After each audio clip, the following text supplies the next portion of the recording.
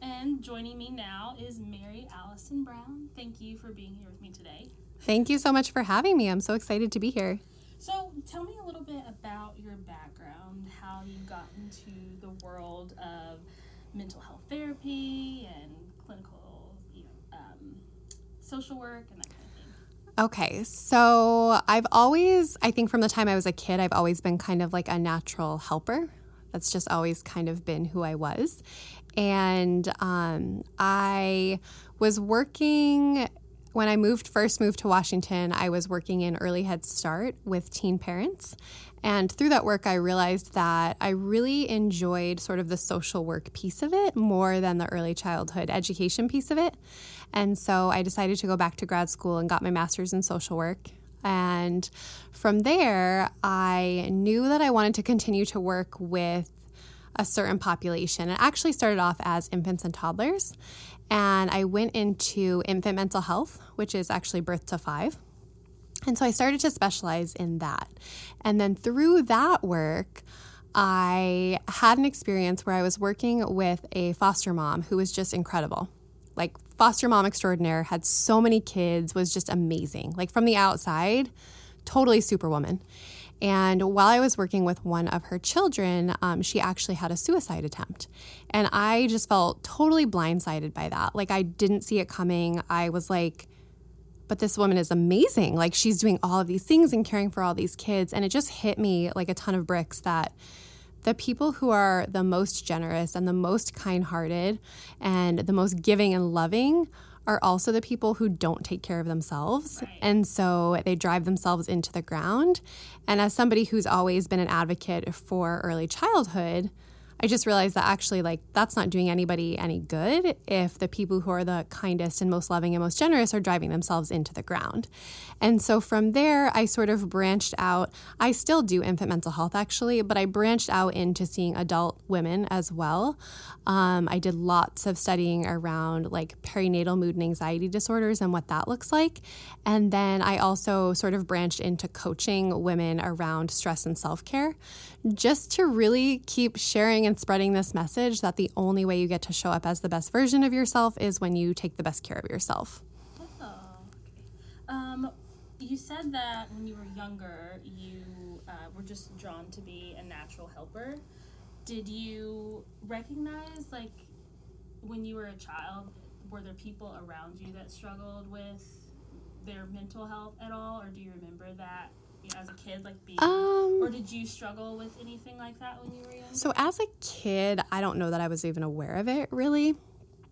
Looking back, I think people in my life probably almost certainly did struggle with mental health. I was asking because, like, now I recognize that I definitely grew up around, like, things like that. Yeah. I was a kid, and I did not know then, but now it makes sense. Yeah, me too. And I did have an experience myself in college where I was really going through a period of depression, and I was struggling, and I didn't know what to do. And I didn't know what it was. Like, I didn't have a name for it at that point.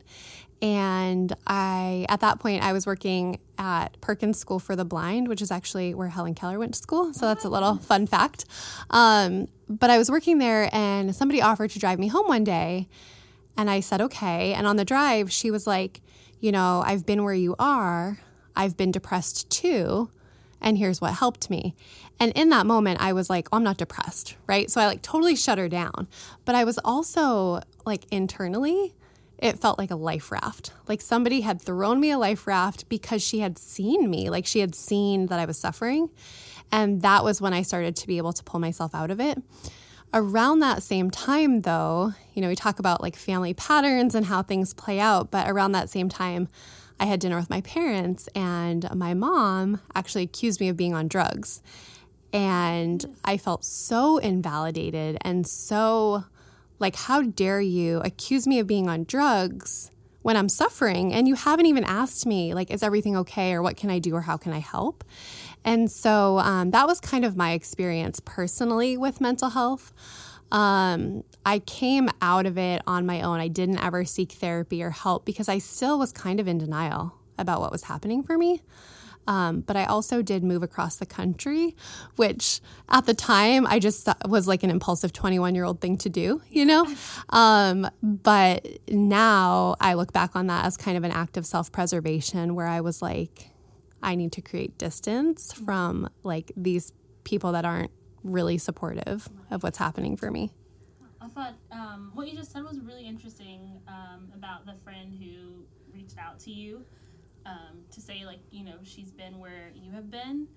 Because I think that a lot of the times with people struggling with, like, anxiety and depression and things like that, just knowing that someone else is there and that they have been through it, like, I feel like that can help you more than anything. Just, like, not feeling like you're alone. Right, because it feels so isolating. Oh, yeah. And your experiences when you're in the midst of anxiety or depression feel so intense. Mm-hmm. It's hard to even imagine, like, oh, somebody else knows just what this is like and how to come out on the other side. Like, that was impossible for me to imagine. I just thought, like, there's something wrong with me and I don't know what it is. Yeah. Well, I have been creeping your website and all that stuff, and I consider you to be like an anti-stress guru. Oh, That's thank you. What I got from it. Can you just talk a little bit about, which I don't think I quite understand, the difference between stress and anxiety? Because I think that they could definitely kind of cross over. Yeah, they're totally related. So I was actually listening to one of your other episodes, and she talked about our brain's primary function is survival. Right. And so that's really how it starts, is that when any information comes into our brain has to quickly determine if it's a threat to our safety and survival. And if it is, it sounds the alarm. I always tell people to think of it like a smoke detector.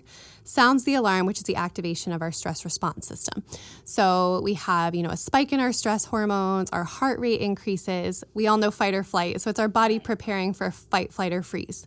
So that's a stress response. In a normal, healthy brain, healthy body, once the issue has passed, that all comes back to baseline pretty quickly. What happens with anxiety is that the levels of stress hormones stay elevated, and so they aren't coming back down to baseline. And that can be because there's an anxiety disorder, or it can also just be in the case of really chronic toxic stress, where the time between stressors is not a whole lot. And so you're living in this chronic state of an activation of your stress response system. And so then that leads to anxiety, because you essentially have adrenaline and cortisol rushing through your body, and there's no threat to face. So there's nowhere for those hormones to go. And so that's what leads to the feelings of anxiety. Well, I feel like today there's a million things to stress about all the time. I was telling you earlier that I used to work in local TV, and I don't think I've ever been more stressed in my entire life than like dealing with live television and like just consistently stressed out. For people who do or work in industries or just their job in general where they're stressed all the time, how do you kind of try to eliminate some of that stress? Like how can you, I don't know, how do you deal with that? Yeah, that's a really good question. So I don't think you can eliminate stressors, but you can train your body to respond to them in a different way. So the smoke detector, like I was saying, that whole response isn't conscious, so we don't have any control over that. But it's mitigated by our prefrontal cortex, which is our executive functioning part of our brain, and that is conscious. So one of the best ways really is to start noticing in your body, like, what are your symptoms? What are your signs? How do you feel in your body when your stress response starts to activate as you're ramping up, but before you hit the peak? And then integrate some calming methods before you reach the peak. And so if you can interrupt that pattern enough times, you can actually create a new pattern. So I'm always saying, like, stressors are inevitable, like, especially now, like in this digital world that we live in, right? It's so fast paced. You're always late. There's always traffic. You're always getting a notification on your phone. There's always stress, but we don't always have to have that spike in our stress response system in response to it. Like, we don't have to be a victim to that. One of the best ways to interrupt that is just by taking really deep belly breaths No one likes to hear that because it's not a quick fix. But actually, when you do that, so we talked about fight, flight, or freeze, but the opposite response is called rest and digest, and that's governed by our parasympathetic nervous system. And so when we take deep, like diaphragmatic breaths, it actually activates that response. So it signals back to our brain, oh, this is safe. And so it can interrupt the pattern, and if you do it enough repetitively over time, you can actually create a new pattern in response to those stressors. So it's really important, even though, that's not a quick fix and it's not something, because people want the quick fix, right? And so it's not something that people necessarily love to hear, but it's a great way to actually, over time, reprogram your body's stress thermostat so that you're not having that spike in response to things that aren't really truly threats. When you're dealing with, I'm trying to not compartmentalize, but just I deal with a lot of stress and anxiety, and I just don't know the difference between the two of them sometimes. How do you know when to reach out and seek help? Like when, it's not working, when you're trying to calm yourself, or if you're, trying to meditate or just recognize those stressors, you just can't do it. Yeah, How do you know when to seek help? I don't think there's necessarily like a golden ticket answer here, except that if you've used the resources that you have available to you and you're not finding the relief that you're looking for, I think that's a good time to reach out. And I think that there's always, something else. It doesn't necessarily have to be therapy, but it can be a support group or a friend or a coach or another support like that. But there's always different things to try, and there's also a lot of value when you're deep in stress or anxiety in having someone reflect back to you what's going on. Okay. I downloaded your, I guess it's like a guide. I think it's like a guide. It's totally a guide. It says it's a guide. Resetting your stress thermostat. I thought it was really interesting, and like I was telling you earlier, I'm a big journaler, and there's like a little section in the back you can like write down notes and stuff. But can you just like talk about like what's in here? You talk in one section about like toxic stress results and like how that kind of manifests itself in your body. Yes. And oh my goodness, I have experience with this too, but if you can just talk. Yeah, so there is healthy stress. There is positive stress. And there's actually 3 types of stress: positive, tolerable, and toxic. And positive stressors are things that help us learn how to overcome adversity. So it's things like a test, like you study for the test, you pass the test, that's over. For little kids, it might be going to the doctor's office and getting shots, and their mom's, helping them through that, or their dad's helping them through that. A tolerable stress is something that's more significant, where you have a bigger physiological reaction, but you have supportive relationships to help you mitigate the impact of that stressor. And then toxic stress, chronic toxic stress, is really when the stressors are coming like one after another, and there is no relief. So your stress hormones are never coming back down to a baseline. And so what happens with that is that you have a stress thermostat essentially that tells your body like what your normal level of stress hormones are. And we're super adaptable. As human beings, we're so adaptable to our circumstances. And so our body's like, okay, like our stress level is set right here. And so what happens, unfortunately, is that then when our stress level comes way down, that actually feels uncomfortable because we don't know what to do with that. We're not used to that. And so the body's always seeking homeostasis. And so it will seek stressful situations out to help restore balance. Yeah. And the fascinating part about that is that actually starts getting set in utero based on the mother's stress hormones. So the mother's stress hormones cross the placenta and start becoming a part of that baby's brain from that early. Oh my goodness. Isn't that crazy? That is yeah. crazy. This is completely off topic, but that is like one of the reasons why I'm terrified to have kids. Like I know me, and I'm just like, I'm anxious and stressed out all the time. And like, I would be so scared. I would be worried about being pregnant all the time. But people also say when you're pregnant, oh, don't stress out. It's not good for the baby, which doesn't help you not stress out. Because then you're like, oh my gosh, I'm making it worse. No. Yeah. I'm passing it to my baby. Oh my goodness. Yeah. But also in this guide, you talk about responding reflectively. Ooh, yeah. You can explain that a little bit. Yeah. So I think that what happens for a lot of people is we become so conditioned to the stressful world that we live in that we become really reactive to stressors. And so we react in ways that maybe aren't what we would choose if we were pausing and thinking about it and reflecting on those actions before we did them. And so I love this concept of being reflective and then choosing our response.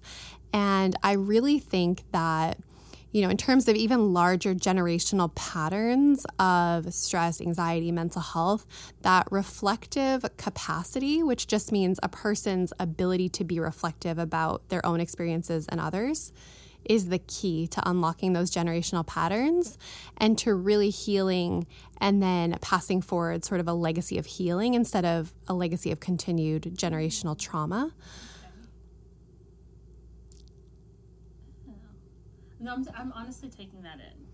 Because, are you okay? Oh, I'm okay. I just wanted to wait Oh, no, you're cool. and not keep talking. No, you're cool. Okay. You can talk as much as you want to.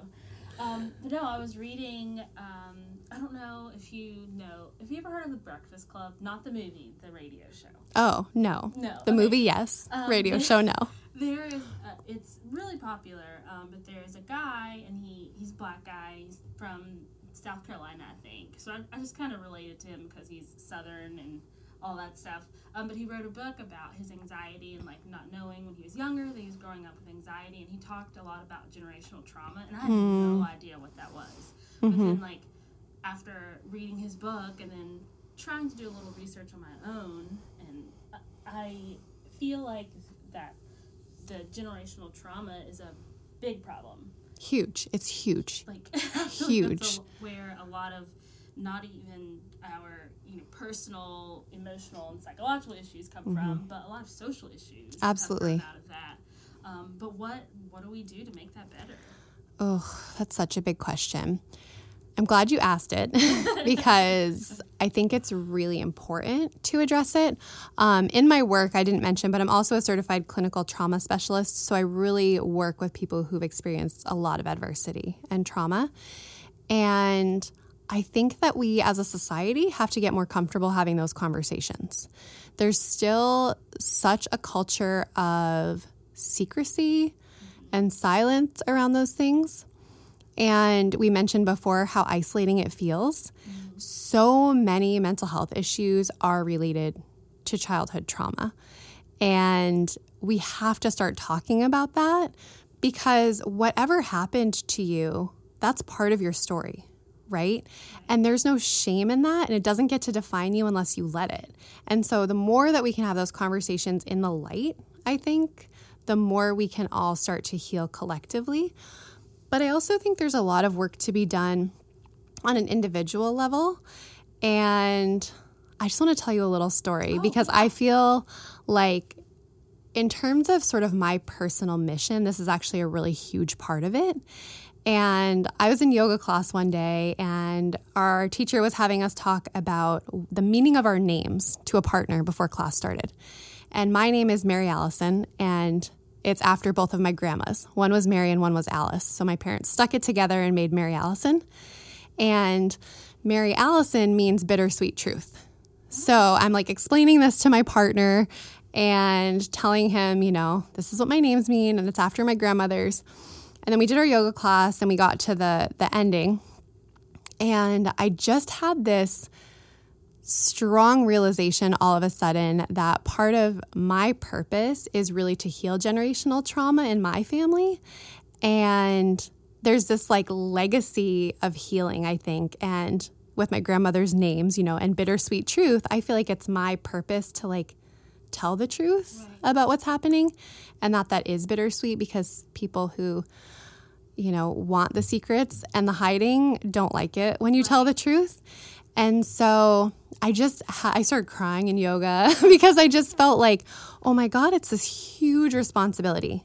But I have 2 daughters, and I felt like I have to do this work on myself to heal like the women who came before me, but also for my daughters. And then I had to kind of reframe for myself because I started feeling very overwhelmed by that concept.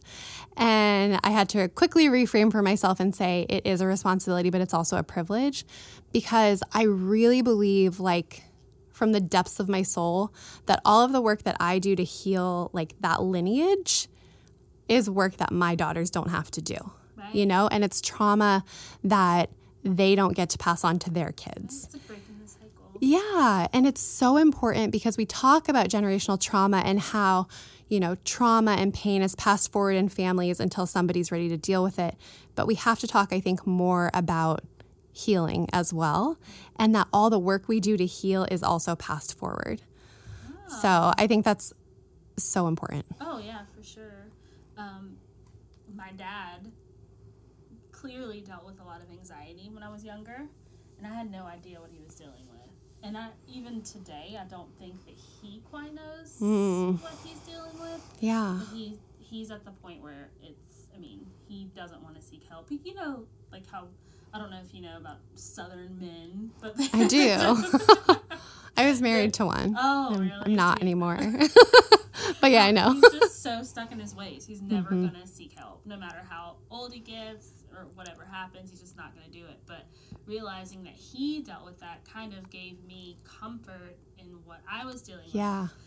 But also made me kind of have an understanding of what he dealt with and kind of forgive him for some things. And I thought that was pretty important, just to learn that. And what you said, moving forward, and it's less work for your children to have to do. Yeah, that's really important. That's the goal for me. Yeah, to not pass that along to my kids one day. And I think as a parent, you are going to screw up. I probably apologize to my kids like more in a day, I think, than my parents apologized to me in my life, because I have the awareness and I know that I'm human, and I teach parenting.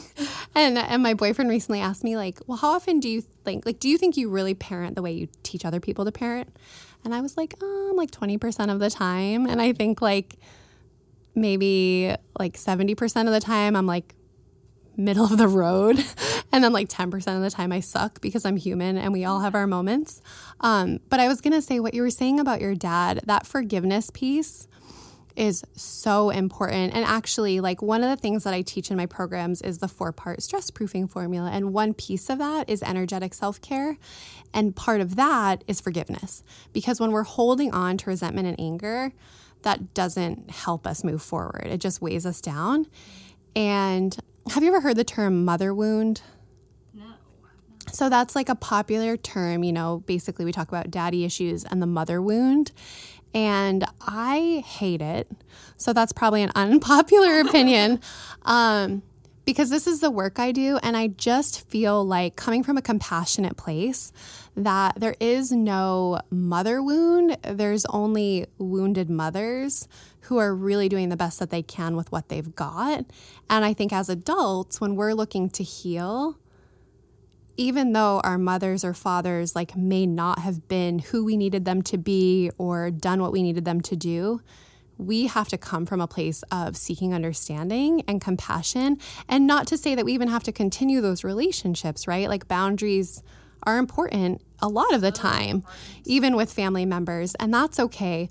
But I just think, like, I'm almost 40, and so like holding on to, like, if I was like, oh, my mom didn't do this thing when I was 8, okay, that's true. But how does that serve me now, 30 years later, And so if I look back and I can say, wow, like, she was dealing with some things and she really did the best she could, and I wish that she could have healed so that I could have had the mom I needed, that's so much more compassionate, and that's like such a more healing way to be, versus continuing to operate from that open wound of being so hurt by it. So I think that's really important. Oh, yeah, for And that is part of self-care, and it's part of stress too, even though we went a little off topic there. But it really is all tied together. Yeah.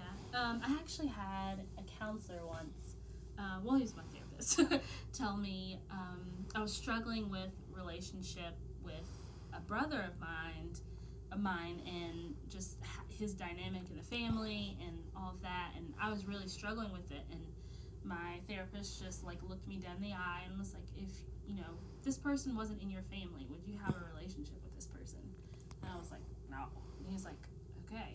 And that was the day I had to set a clear boundary between me and that person. And it was like a weight lifted off my shoulder, just creating that boundary. And I don't know, it's been very successful to this point.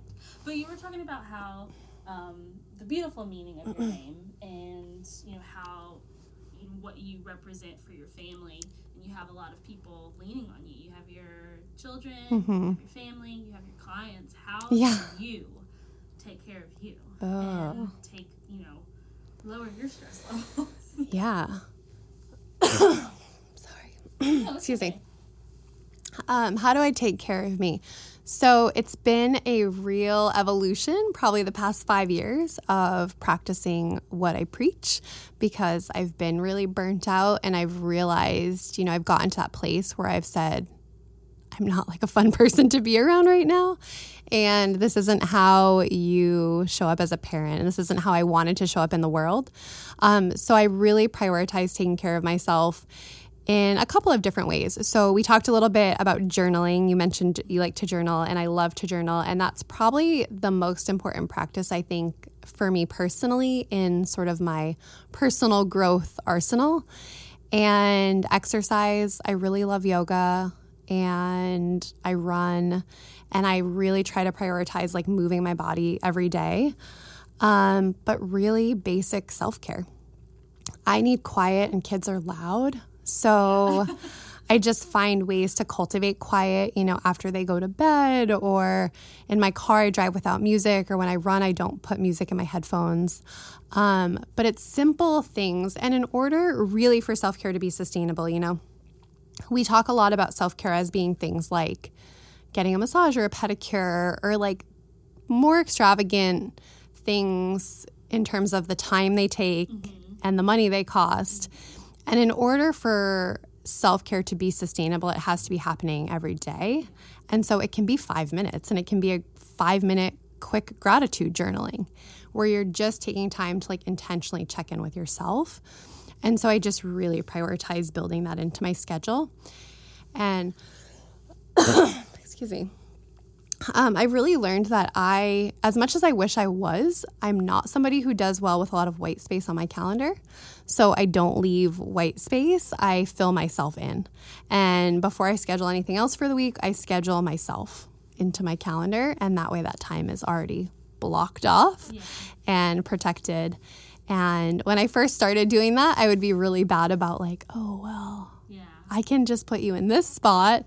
And I've learned because I preach it so much, and because I truly believe that the only way that we get to show up as the best version of ourselves, who we want to be, is by taking the best care of ourselves. And so I also sort of reframe that time, instead of being selfish or indulgent, as being an investment in the things I care about and in the people I care about, because when I take care of me, they get the best version of me.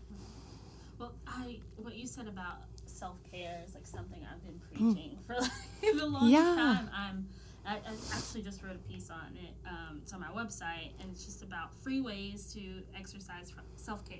Yeah. Because I feel like self-care has just become like this buzzword to Agree. like sell wine packages and spa dates and like things like that. And I honestly feel so relaxed when I clean out my email inbox. Yeah. Or when I go through and like just delete like people from Instagram and things like that. Like I just feel like, okay, like I've brought it all back together. But I don't think, and I think for a lot of younger girls who are on social media a lot and they're seeing all these things, they think that they have to, spend all this money or look a certain way and all this stuff just to take care of themselves. And it's just not. No, you're totally speaking my language. So I've kind of come up with my own definition of self-care, because of exactly what you just said. And so the way that I define it is that self-care is identifying how you want to feel and then prioritizing the things that make you feel that way. So if you want to feel peaceful, let's just say, is one of your core feelings, you want to feel peaceful, but you feel anxious when there's dishes piled in the sink, then doing the dishes is self-care. It's not sexy self-care. It's not going to the spa, but it helps you achieve your desired outcome, which is a sense of peace. And that's so important, like on a regular daily basis, you know? And then I talked to somebody else today about leaving the dishes in the sink because she wants to have some time for herself to do things that she just enjoys. And part of that in this season of her life means being comfortable with dishes being in the sink, you know? So there's no right or wrong answer, but how do you want to feel? What helps you feel that way? And then do it and prioritize that. And that's self-care to me. So what would you say to someone who feels like they're just drowning in, priorities and they're just stressing about everything? Where do they start to try to minimize that or the effects of that in their life? One starting place. That's a good question. I think by getting quiet and by listening and by really checking in with themselves to ask what they need and trusting in the answer. I think I teach people to put one hand on their tummy and one hand on their heart and close their eyes and take a deep breath and just ask themselves, what do I need right now? And then just breathe and listen for the answer. And I really do believe that we already have inside of us the answers that we seek externally, but we don't create any space to listen. And so trusting in what you already know to be true. For some people, it might be do the dishes. For some people, it might be start a journaling habit, gratitude journal. Gratitude is an amazing way to shift your mindset really quickly. And it's so easy. I know you and I are both journalers, but lots of people get super intimidated by it. And I don't know what to write and I don't know what to do. And really just making a list of things you're grateful for can help shift your perspective and is such a simple place to start that I often have people start there. It literally can take 3 minutes. And you're shifting your mindset and you're starting to focus on positives instead of negatives. And there's a process in our minds called confirmation bias. Have you heard that? I don't think so. So it basically just means that our brain will seek evidence to prove that which we already believe to be true. Oh, yes. And so it's for efficiency, right? And so if we are making a gratitude list every day and we're I'm grateful for these 5 things, and we write it down, then we're starting to prime our brain literally to look for more things to be grateful for. And so we'll start to notice them more easily. So it's a really simple thing to do, but it really does make a big shift if people are consistent. So that's a good place to start. Okay. I feel like it's encouraged almost. And my big issue is with social media and how we all handle social media. But I feel like it's encouraged to cope with life and cope with stress and anxiety and the things that you're going through in negative ways or to cope with them in dangerous ways sometimes. Mm-hmm. How can people, because I feel like, and I could be wrong, I don't want to be judgmental, but I feel like if you're struggling with stress and anxiety and that kind of thing, introducing alcohol into that to make yourself feel good. I don't think there's anything wrong with, having a drink. I actually totally agree with you. But if you're doing it to make yourself, feel good, I feel like that's where the problem is, and it can create, more problems for you. I actually totally agree with you. And especially for moms, most of the women I work with are moms. And there's this culture around wine and kids are driving me crazy. I just need a bigger wine glass, And I actually feel the same way as you, which I don't think I've ever said out loud, but here we are. When we're stressed out, you have it right in front of you right now, which no one else can see but me. But really, we can either deal with the stressor or we can avoid it or we can really shift our perspective. And just numbing how we feel with alcohol or drugs or sex or shopping isn't dealing with it, right? We're just stuffing it down. And when we do that, the problem just becomes bigger and bigger. And maybe it morphs into another problem like you mentioned, and maybe you're lucky and it doesn't. But it's going to come out in ways that we don't want. I always kind of think of it as like pushing a beach ball under the surface of water, you know, and you're just like pushing it down. And the further you push it down, the more pressure builds up and then it pops up. And so with our emotions, whether it's stress or anxiety or frustration or anger, if we shove it under the surface and we keep shoving it harder and harder and harder, it's going to come out in ways that we don't want to see it. And that for sure is part of my, you know, story of my early 20s where, like some stuff had happened and I didn't know how to deal with it. And so I didn't deal with it. And so I put on that face, everything's just fine. And I got really drunk a lot and did lots of other things that weren't actually helping me move through it. And we do that because we're afraid to actually deal with our feelings. But another thing that I teach my clients, both in therapy and in my coaching practice, is that you have to feel it to heal it. Like, you have to feel it. And even if it's like, just in my example, in my own life, like I had a sexual assault when I was 17 and I didn't deal with it until I was 36. So almost 20 years. And when I finally did, I had to give myself permission to like go back to that moment and feel it and feel like how it felt for 17-year-old me to be there. And what, you know, I wish I would have known at the time and what I wish I could tell her now. But in order for me to heal, I had to let it all come up to the surface and I had to cry and I had to journal and I did some EFT around it, which is emotional freedom technique. I don't know if you're familiar. It's the tapping thing. And it, you know what, for the first time though, like since I've done that work, like it doesn't impact me anymore. And I finally feel like liberated from it. So you have to heal it to feel it. And if you're just getting drunk because the kids are driving you crazy, you're not actually dealing with your feelings about it. I feel like there's just so much pressure on women or girls totally. From the time when they're, you know, in elementary school to when they're mothers, you know, and adults. I feel like there's just this pressure to not only be perfect, but to take care of other people. Absolutely. And like you were saying, like, forget to take care of ourselves a lot. That's like one gripe I have with my mom. She will not take care of herself. Yeah. She will take care of absolutely everyone else and kind of, you know, leave herself out of all of it. Yeah.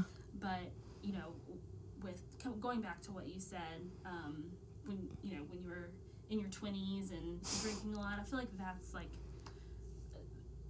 every girl I've ever known. Yeah. Like, we're all like that because I feel like we're all dealing with some of the same things. Yeah, absolutely. And it kind of goes back to just like, you know, if I would have known at that point that there were other girls who felt the same way I did, I would have made life so much easier just to, you know, get through the day. Yeah, which also speaks to the power of community and sisterhood and like cultivating that group of people that you feel safe with, which is, you know, always a challenge in adulthood, but so, so important because we have a basic human need for that sense of belonging.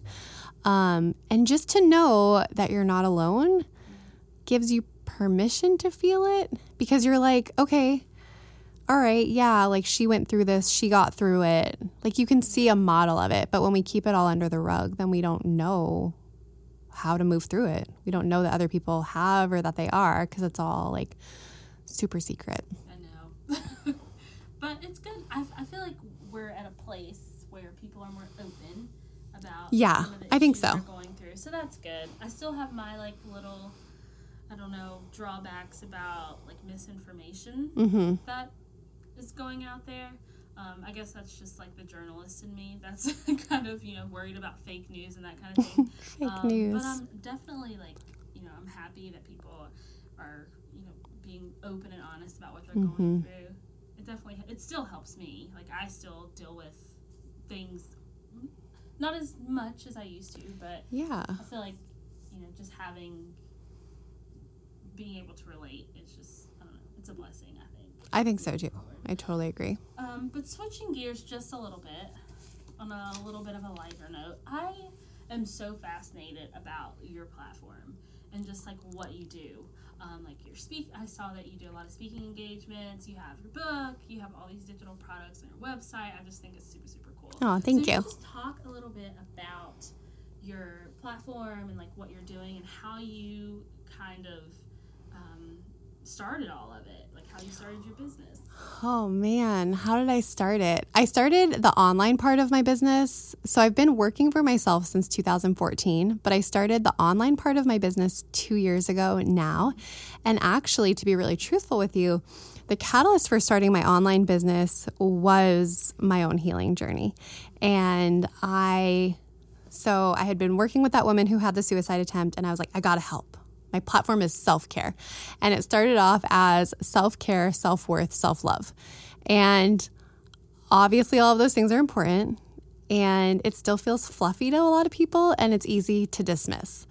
And so I basically feel like I've kind of gone in circles for the past 2 years of like, what do I want to focus on and how do I want to share my message, and kind of have come full circle to now where I have the Align with Joy, the journal, which I really think is a super valuable tool, but also created the Life Unboxed podcast. And that podcast is really all about like getting out of the boxes that other people put us in, the labels that other people in society place on us, and just being like unapologetically, authentically, exactly who we are. And really that's my story, right? And I know how it felt to feel crammed into these boxes and these identities that didn't fit, and it sucked. And when I finally broke free of it, I was like, I don't want anyone else to ever feel like this. I don't want any woman to watch her dreams, die at the hands of insecurity because she's afraid to step up. I want us to all just feel confident and like rise together. And so that's kind of how that started. But then through that came a group coaching program that I do called the Life Unboxed Journey. And it's really, truly about helping women learn to reconnect with their own inner guidance system and to trust in what they already know, and then to have the courage to act on it. And I did that group program for the first time earlier this year. And I asked women in like week 3 or 4, like, who are you at your core? And nobody in the program could answer that question because they all were like, I don't really know anymore because I've been so busy being an employee, a mother, a wife. I don't know. Like they didn't even know what they liked anymore. And to me, I just feel like that's unacceptable. Like we deserve better, first of all, but also like our children deserve better, and we are the example for them.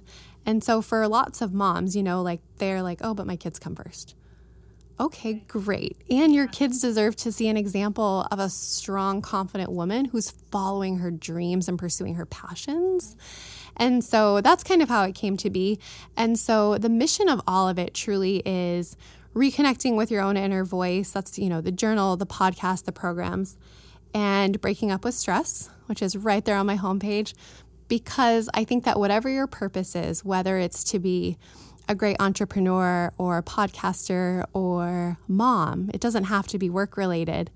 Whatever your purpose is, the reason why you get up every day, if you're drowning in toxic stress, that's getting in the way of you fulfilling your purpose. And so I think if we can help women learn how to break up with stress, not so that stressors go away, because that's not ever going to happen, but so that they don't have to be just a victim to that spike of stress hormones constantly, that then they can lead more joyful, fulfilled lives. I like to joke with people that I'm the divorce your husband, quit your job evangelist, and that I want everybody to divorce their husband and quit their job. And that's not really true, but the truth in it is that I want everybody to feel happy and joyful and fulfilled in their relationship and their work. And so I just see so many women who are like settling for lives that they didn't choose or that they don't really want. And so it's a little tongue in cheek, but I do sort of feel like if you're in a relationship that makes you unhappy and unfulfilled, then let's fix it or get out of it, And the same thing with work. Like, all right, what are we going to do about that? A few years ago, I was getting a massage, and the massage therapist said to me, did I also happen to mention I'm a psychic medium? And then went on to, and I was like, what's coming up for me? And went on to tell me all of these things about my marriage. And regardless of whether you believe in psychic mediums or not, like, she was spot on, and she said everything I needed to hear. And she said to me, you need to be really clear that this is going to be your decision, and not making a decision is making a decision. Because I was very much in the place of like, I'm just going to ride this out. I'm just going to wait. I'm just going to wait till my kids are older. I'm just going to ride it out. Like I can deal with this, because we're taught to just kind of take it, right? We can deal with it.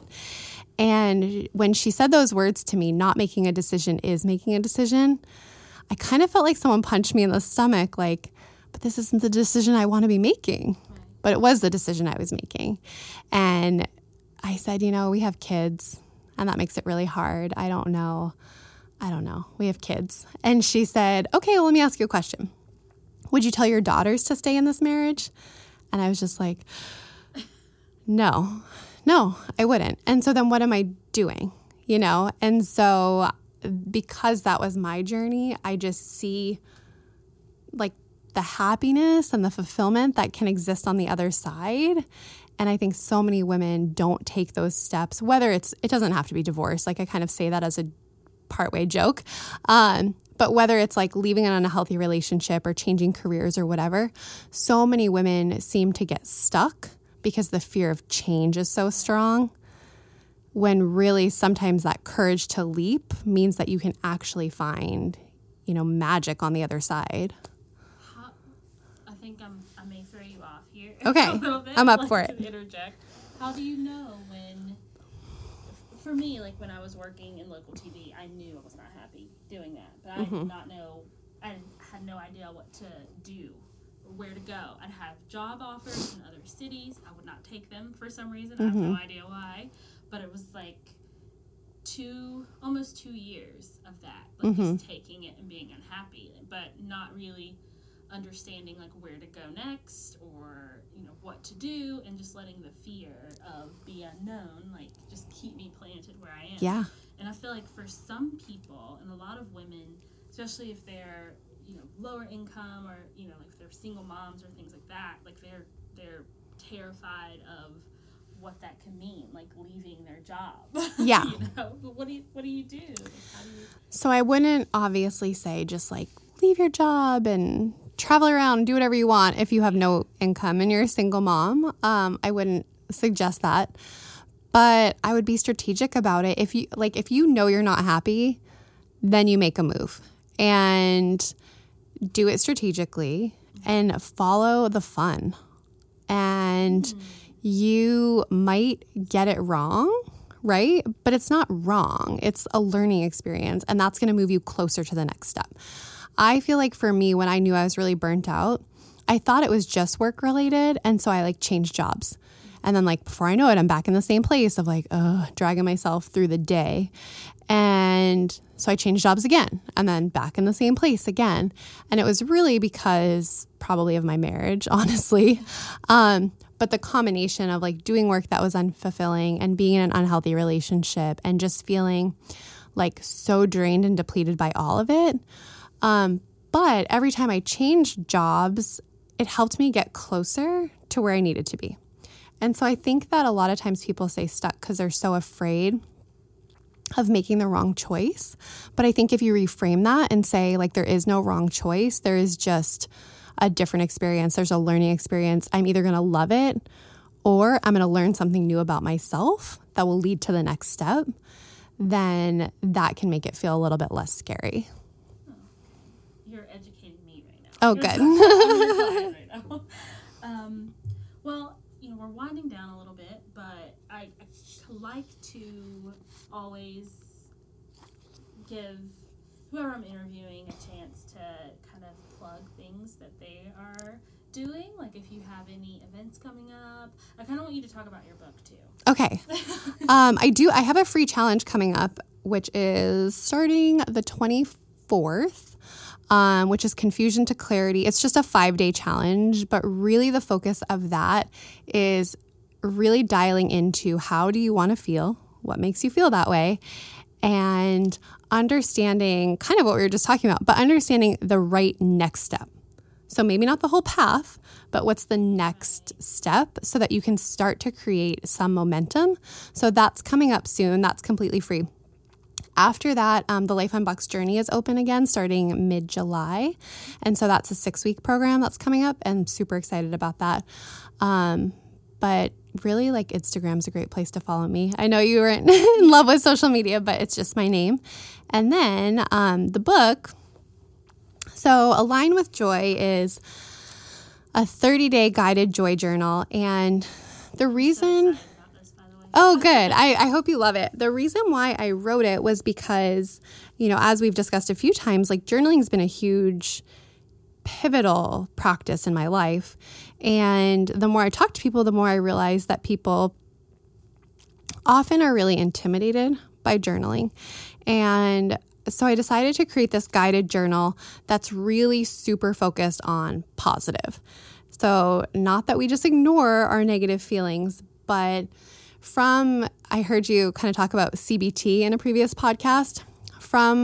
CBT stands for cognitive behavioral therapy. And from a CBT perspective, basically our emotions are influenced by our thoughts. And our thoughts lead to our feelings lead to our actions. And so from a CBT perspective, if our thoughts are positive and empowering, we're going to feel better. And so with this journal, it's really focused on what can you do to cultivate joy today? What are you grateful for today? And there's morning intention setting sections and evening reflection sections every day. The questions are actually the same every morning. It's like 5 questions. They're all the same, so you can get into a routine with it. It's 15 minutes of your day tops. And then in the evening, there's the same 4 questions, but then also an additional question for exploration. Sometimes people feel still a little intimidated by that. And if anybody listening feels that way, like, oh, I don't even know what I would write, just start where you are. Just honestly, like, start with where you're comfortable. I had a conversation with someone one time and she was like, oh, I have your journal. It's in my drawer. And I was like, okay, so you're not using it. And she was like, no, I'm just afraid that if I were to use it, I'd have to be honest with myself. And I said, okay, well, I would argue that lying to yourself all the time probably isn't serving you. And she said, well, I don't lie to myself all the time, but I know that sometimes I do. And I was like, okay. So here's the thing, though. It doesn't get easier by osmosis. Like, by sitting in a drawer, you're never going to one day wake up and say, like, oh, I feel like a journaling machine today. Like, that's not going to happen.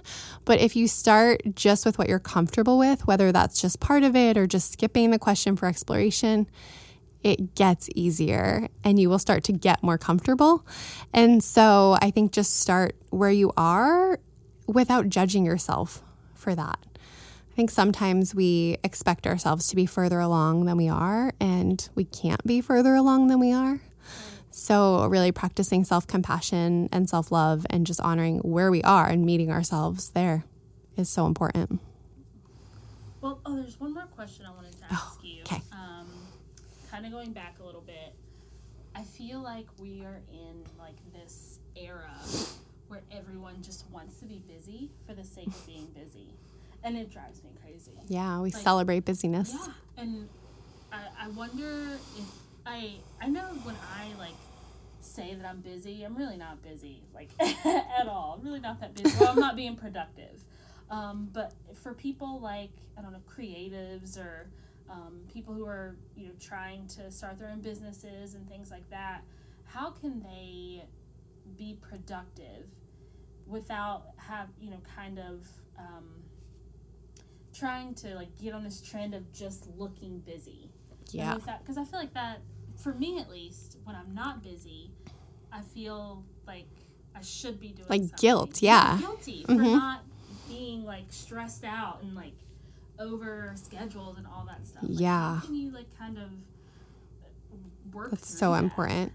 I think time blocking is just huge in terms of like a practical tip, like planning out how much time you have for your task and outsourcing what you don't need to do yourself, which you're a great example of, and delegating and then taking things off your list that you don't need and scheduling in the self-care. Because if you need to feel busy, like I was saying, I'm not good with white space on my calendar, so I schedule myself in. So doing that, I think that's important. And then in terms of resisting sort of that societal pressure, it takes a lot of strength because our culture glorifies busy and celebrates busy. And if you ask people, oh, how are you? 9 times out of 10, they're going to be like, oh, I'm so busy. I'm so busy. And then you're like, oh, okay. And I have a friend, her name's Hallie Avolio, and she runs the website Sassy Healthy Fit. Her reframe for that is that she says, I'm an in-demand woman. And I love that reframe because I'm so busy feels like we're sort of a victim to our calendar, right? Like my time isn't mine. I'm so busy. But when I reframe it, because I use this myself and I say, oh, I'm an in-demand woman. Well, an in-demand woman respects her time, right? And so I make better decisions about where to spend my time and who to give it to. So I love that reframe. So she's a good person to follow too for more tips on that. But yeah, it takes a lot of strength to really resist that pressure and to really cultivate that space for quiet. And if you're a creative person, play is really the birthplace of inspiration. You have to create space and not feel guilty about it and know that the time you're spending on self-care or just playing, just things that light you up, is actually an investment in your creativity and in your process and in whatever it is you're trying to do. Right. As when I write an article or something, it's usually directly after I've had a long weekend where I've gotten to do whatever I wanted to do, or I've been able to read some other people's work, or I just get inspired that way. But if I am so busy and just constantly working, I'm not inspired to write anything. Yeah, and when we cram our schedules, there's no space for it. No. There's no space for creativity or inspiration.